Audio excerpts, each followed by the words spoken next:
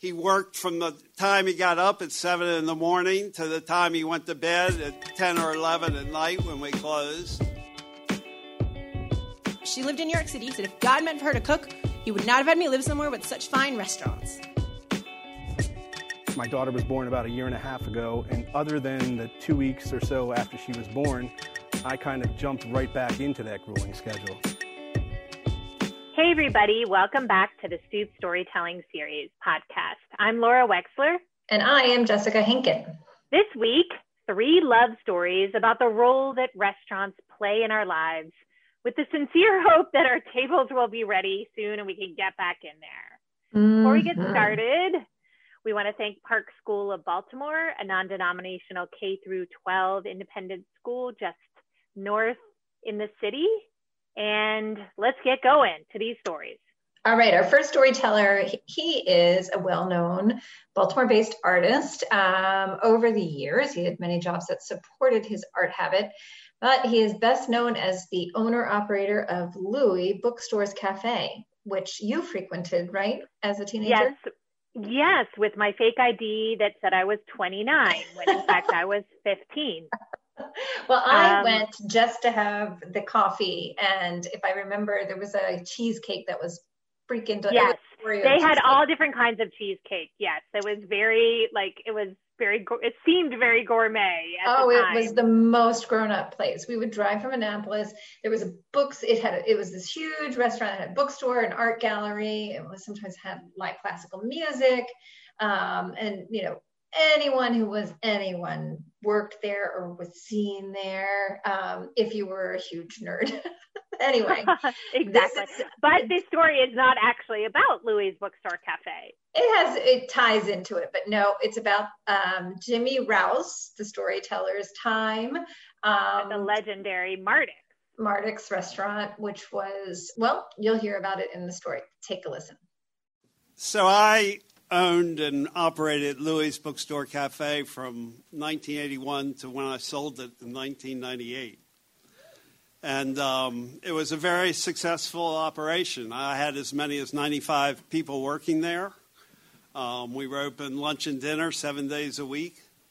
It was a 150-seat restaurant, so it was big. And it was a delightful experience owning and running Louis. Stressful, I grant it. But it was a wonderful place, a very warm place. We had classical music every night and on Sunday brunch. We had art shows every 6 weeks.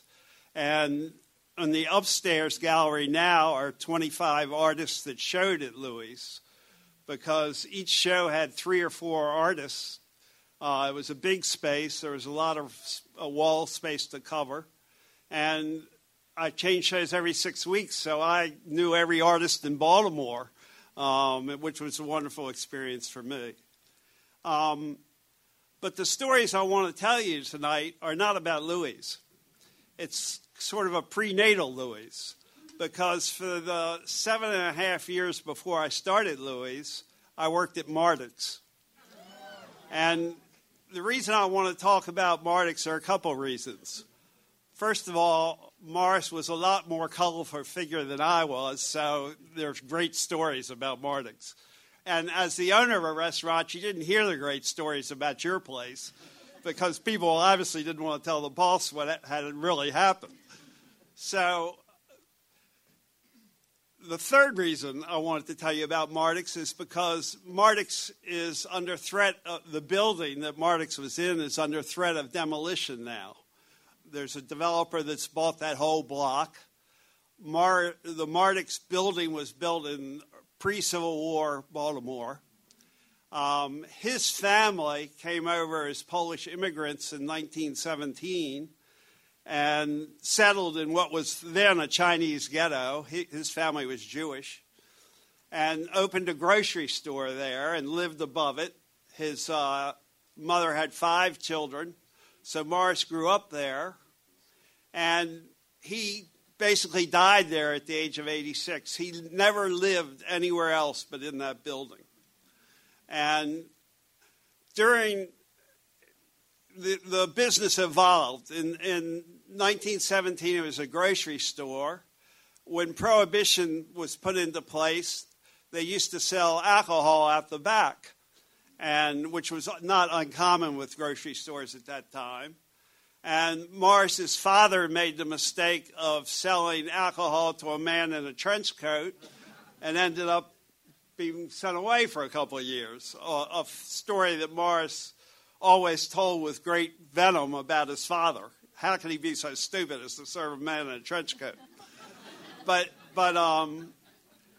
after Prohibition, they got a liquor license, and it became a bar and a restaurant. And it was one of the first integrated restaurants in Baltimore. It had jazz. It had some famous jazz singers like Billie Holiday sang there. And all the siblings in the family, it was a family business. All the siblings worked there. In the 50s, it began to morph into more of a beatnik, artists, Sun papers, reporters, hangout. All Morris's siblings figured out a reason to leave, and Morris didn't. He was stuck there, and the business became him. He lived upstairs on the third floor. The kitchen was on the second, the restaurant on the first. He worked from the time he got up at 7 in the morning to the time he went to bed at 10 or 11 at night when we closed. Every day, 5 days a week. And he did all the shopping. He didn't trust deliveries. He did the shopping in the morning between 7 and 10. Come back, set up the register. That's when I would come in. And then would go upstairs, prep lunch, cook lunch, go out shopping, come back, cook dinner, come back down. So that was Morris's life. So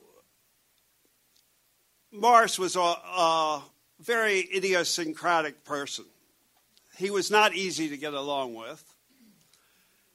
And he had trouble getting along with his customers. So in 1967, he decided to close the bar.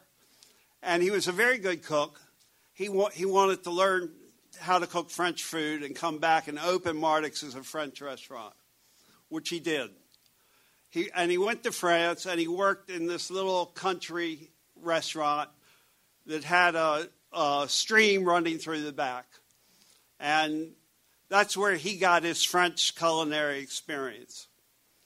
And he brought that experience back with him to Mardick's. And I went to work there in 1974 and worked till 1981 when I left to open Louis'. So that was my total restaurant, the only restaurant I ever worked in when I went to open Louis'. And so Morris was my mentor. And he was a very interesting mentor. And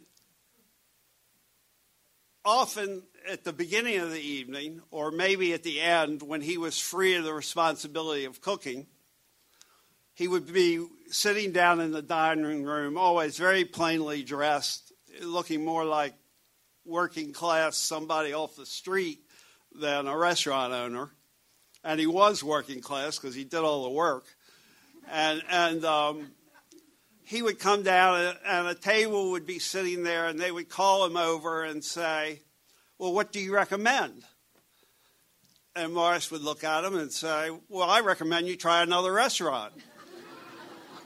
And they would look quizzically at him, and he would respond and say, "But if you decide to stay here, you've come to a very good location. Johns Hopkins is just 5 minutes to the east, and University of Maryland Shock Trauma is just 5 minutes to the west." So this went over differently with different people according to what they'd heard. And then I would have to come behind him and say, "He's only kidding," because for me that was a tip. So one of the things Morris did to bring France to Baltimore was to mimic the stream that ran behind it, the French restaurant he'd work in. They used to serve trout au bleu, which means the trout was so fresh that when you cooked it, the blood turned blue. And so Morris decided to get a big fish tank.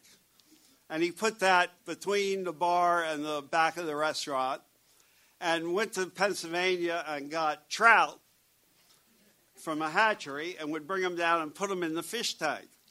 And then when somebody ordered trout, he had a net, and he would come down and scoop out the fish and take it up to the kitchen and cook it. Well, I was there one night, and I saw him, a customer chose trout, and Morris scooped out the trout and went upstairs. And after a few minutes, I saw this customer get up and bolt to go upstairs. And so I followed him up because I didn't know what they wanted. And he arrived at the kitchen door, and Morris said, "Well, what are you doing here?" And he said, "I wanted to make sure you're going to cook my fish." Well, at that minute, Morris had put the fish on the table and was trying to knock it out and cut off its head, and the fish had jumped off the table onto the floor and was squirming around on the floor right when the guy arrived at the kitchen door. And Morris said, "Yes, I'm cooking your fish," and there he is, right on the floor. So Morris was very entertaining, and the history of Marduk's helped me develop Louis into a very whimsical place that would appeal to people. And so I would really like to enlist your all support in us trying to preserve the building of Marduk's. And if you're so inclined, you can do that it's presently in front of CHAP, which is the Committee of Historical and Architectural Preservation in the city. And you could write them and say, "This is history worth preserving." And maybe, just maybe, we can save that building and all the history that goes with it. And that was the birthplace of Louis, so we're saving a part of Louis too. So thank you very much. You ate at Marduk's. So did we eat there together? I don't remember if we ate there together. What I remember is that it smelled strongly of dirty socks. Yeah. But it was delicious food. Yeah. Oh, it was also like it was a word of mouth thing, and I was really grateful to have been able to eat in there the last month, I think, before it shut down. So yeah. Okay. So before we get on to the next story for today, we want to thank another restaurant, Golden West, which is very much running and serving food and delicious drinks and everything. They've been doing great throughout the pandemic with everyone's support. So keep supporting them. They're on the Avenue in Hamden. We also want to thank an amazing vegan burrito from there, by the way. Nice. Mm-hmm. And we want to thank Baltimore Magazine, which has been covering this city online, and in their print magazine, which is on newsstands, has been a great supporter of the podcast.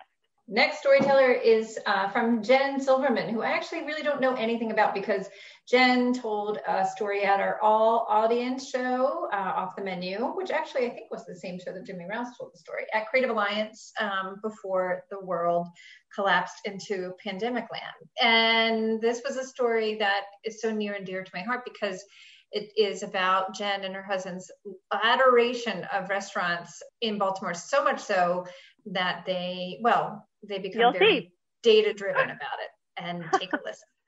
My grandmother was the worst cook in the world. She loved to cook for her family. She would serve us chicken that was still bleeding or meat that was so cooked to death that we couldn't cut it. And she would never go to a restaurant because it was her grandma. She liked to be the grandma who cooked for her grandkids. And we weren't allowed to tell her we didn't like it. We had to figure out how to mush around on our plate, make it look like we'd eaten, and be very careful to not get salmonella. Because I'm not talking about like a little underdone. I'm talking like red, blood gushing out. So my mother, who's the daughter of my grandmother, was a very good cook, but she did not cook. She cooked on like holidays, but we did not come home from school and have a nice dinner every night. We ate, but we did not have a home cook. And I asked my mom about this, like, Mom, you're a good cook. Like, Grandma's a terrible cook, and she cooks all the time. And you're really good at cooking, but like, you don't do it. Why? And my mom said, well, my mom was very religious growing up, and she said, if God meant for her to cook, he wouldn't have, she lived in New York City, said if God meant for her to cook, he would not have had me live somewhere with such fine restaurants. So growing up, I thought restaurants were a gift from God. This was to me what restaurants represented. So, of course, it was always important to go to restaurants, eat good food. So my long-term partner, my husband, who's here, him and I eat out a lot. I don't like to look at the credit card bills. We don't need to think about that. And so one night, a couple of years into our relationship, we were like, I wonder if we've been to 100 restaurants together. 100 seems like a lot. And we started just naming our restaurants on our fingers that we'd been to. And we quickly were unable to keep track. So we went home, and we did what any two good data scientists would do. We made a spreadsheet of restaurants that we've been to, and we made rules. It can't just be any. So we travel a lot. And when we travel, most people plan a vacation destination around, this is the site we want to see, and what do we want to eat that's near there? Ours is, here's this good restaurant. What's nearby? So we made rules that we weren't going to count restaurants we'd been to on vacation. So it had to be restaurants nearby. So we had to define nearby. So first we said, well, anywhere in Maryland. And then we went to Ocean City, and we said, well, this is a vacation. So we said, anywhere in Maryland west of the Bay Bridge. And then we went to Deep Creek Lake.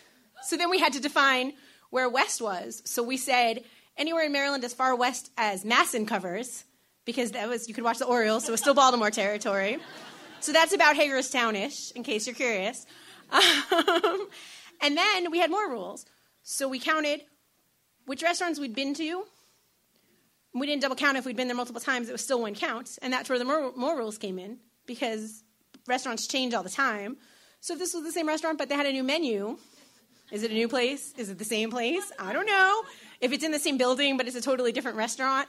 There's a restaurant on our corner that in the 10 years I've been there has been like 8 different places. How do we count it? So we made rules. So new owner, new menu, new location. It has to hit at least 2 out of 3 of those to be a new restaurant. And sometimes we'll honor milestones and be like, okay, we're going to hit our 200th restaurant. How should we celebrate? But then this has gotten really, but then we'll realize, oh no, we double counted, or we forgot to count a place. So that was really our 201st. So what do?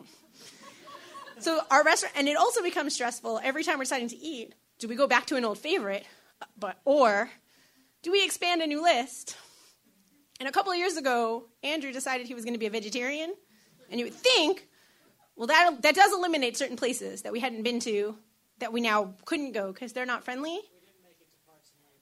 That's the one I'm thinking of, actually. But on the other hand, it makes it so. But on the other hand, so now the criteria is they have to also have a good vegetarian option. So our spreadsheet has the name of the restaurant, the neighborhood that it's in, if we've gotten takeout from them, or if we've eaten in the restaurant, a rough approximation of the number of times we've been there, if it was pre or post vegetarian, Andrew, and then just a general comments column. So we're now at over 500 restaurants. And I have to say, in the introduction tonight, when he mentioned the event tomorrow, and we can't come tomorrow, but he said, oh, they're catering it from a Yemeni restaurant around here, we both pulled out our phones to be like, maybe we want dinner from there tonight. So, continue to think restaurants are a gift from God, and I do cook, but I, like my mother also, am grateful that God had me live in this wonderful city with all of these good restaurants. And so I was going to end with, if anyone had any new if anyone needed restaurant recommendations, come ask me. But since the food and restaurant editor of Baltimore Magazine's here, I'm not sure I can compete. But anyway, I'm Jen, and that's my restaurant life.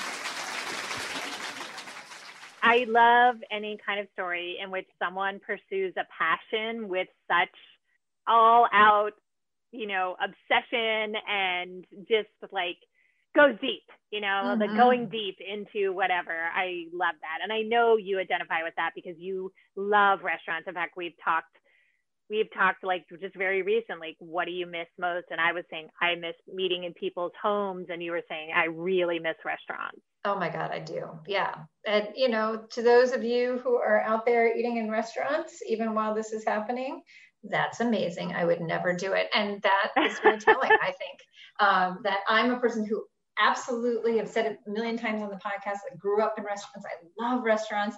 They feel like home to me in a way that nothing else does. And I will not step foot in a restaurant during the pandemic. So, but I can't wait to do so after I get my vaccine.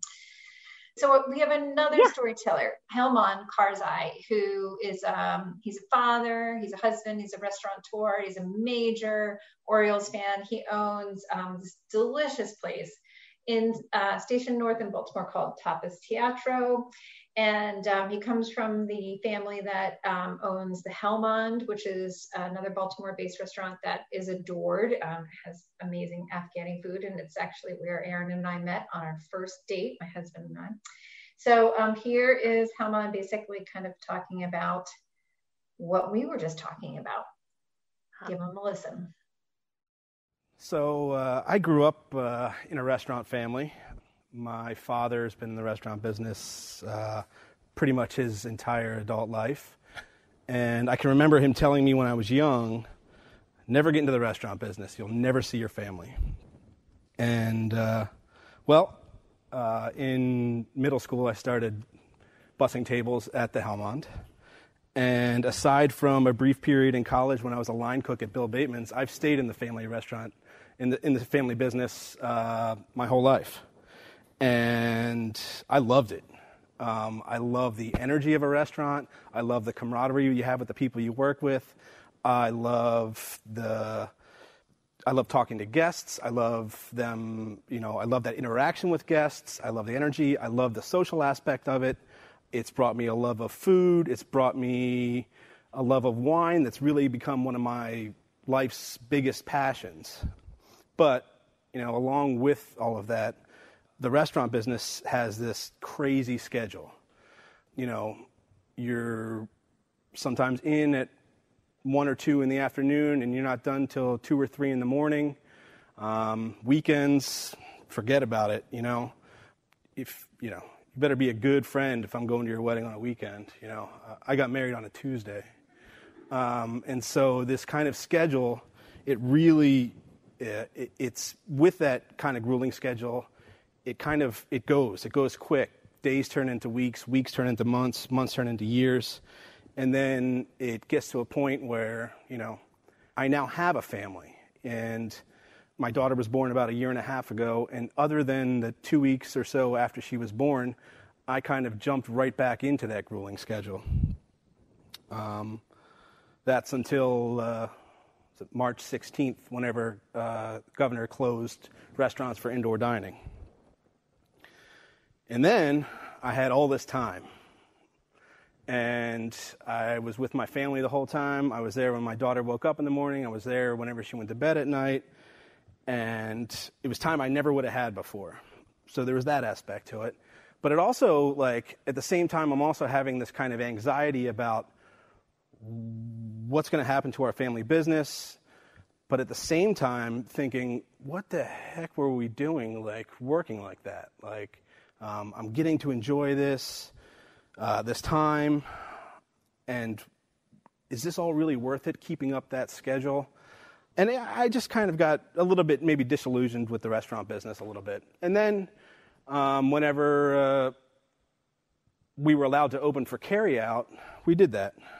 But carryout, there's no energy in carryout, There's no interaction. There's no personal interactions with carryout. There's no camaraderie with the people you work with in carryout. And it kind of just made me go deeper into that hole of, man, what are we doing here? And then it came to a point where we realized that one of our restaurants, Pen and Quill, wasn't going to make it through this pandemic. And we decided it was best to just close it. And it wasn't emotional for me at all at that point.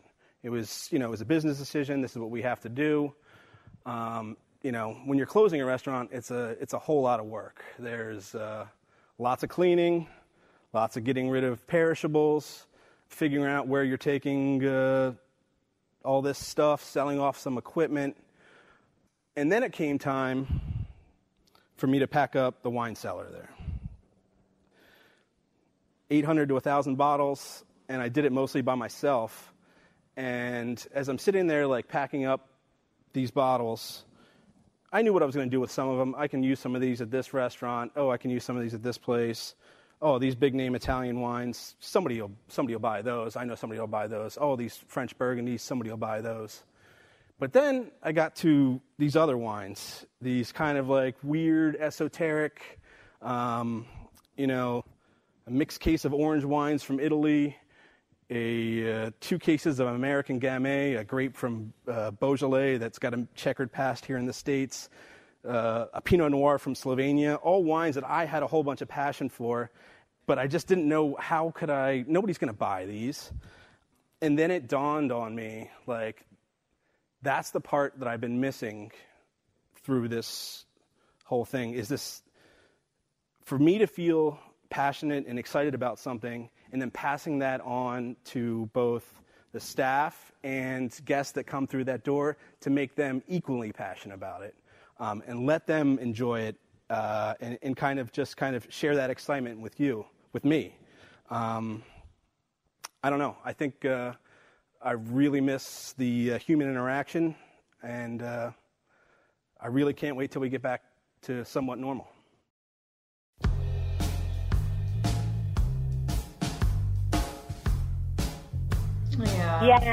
Yeah, I do think about what a shock to the system it must be for all of these restaurant folks who work such long hours, so many days a week, and then suddenly when they were all closed up, it's like a limb was amputated, It's just on top of everything, the financials, everything, just the sense that you're not wired for this life anymore. You're wired for the restaurant life. Yeah. Well, we'll get back to the long hours and hot kitchens soon enough. Totally. I mean, there's the all-consuming nature of working in a restaurant. Even just being a waitress at a restaurant, I would come home and have dreams of Chi-Chi's? Well, that wasn't that particular restaurant. It was another restaurant. But yes, oh my God, I forgot to give this person this thing. That dream where you're trying to get to this person to deliver whatever they wanted, their coffee, their cream, whatever. Anyway, I don't know. It just gets in your head.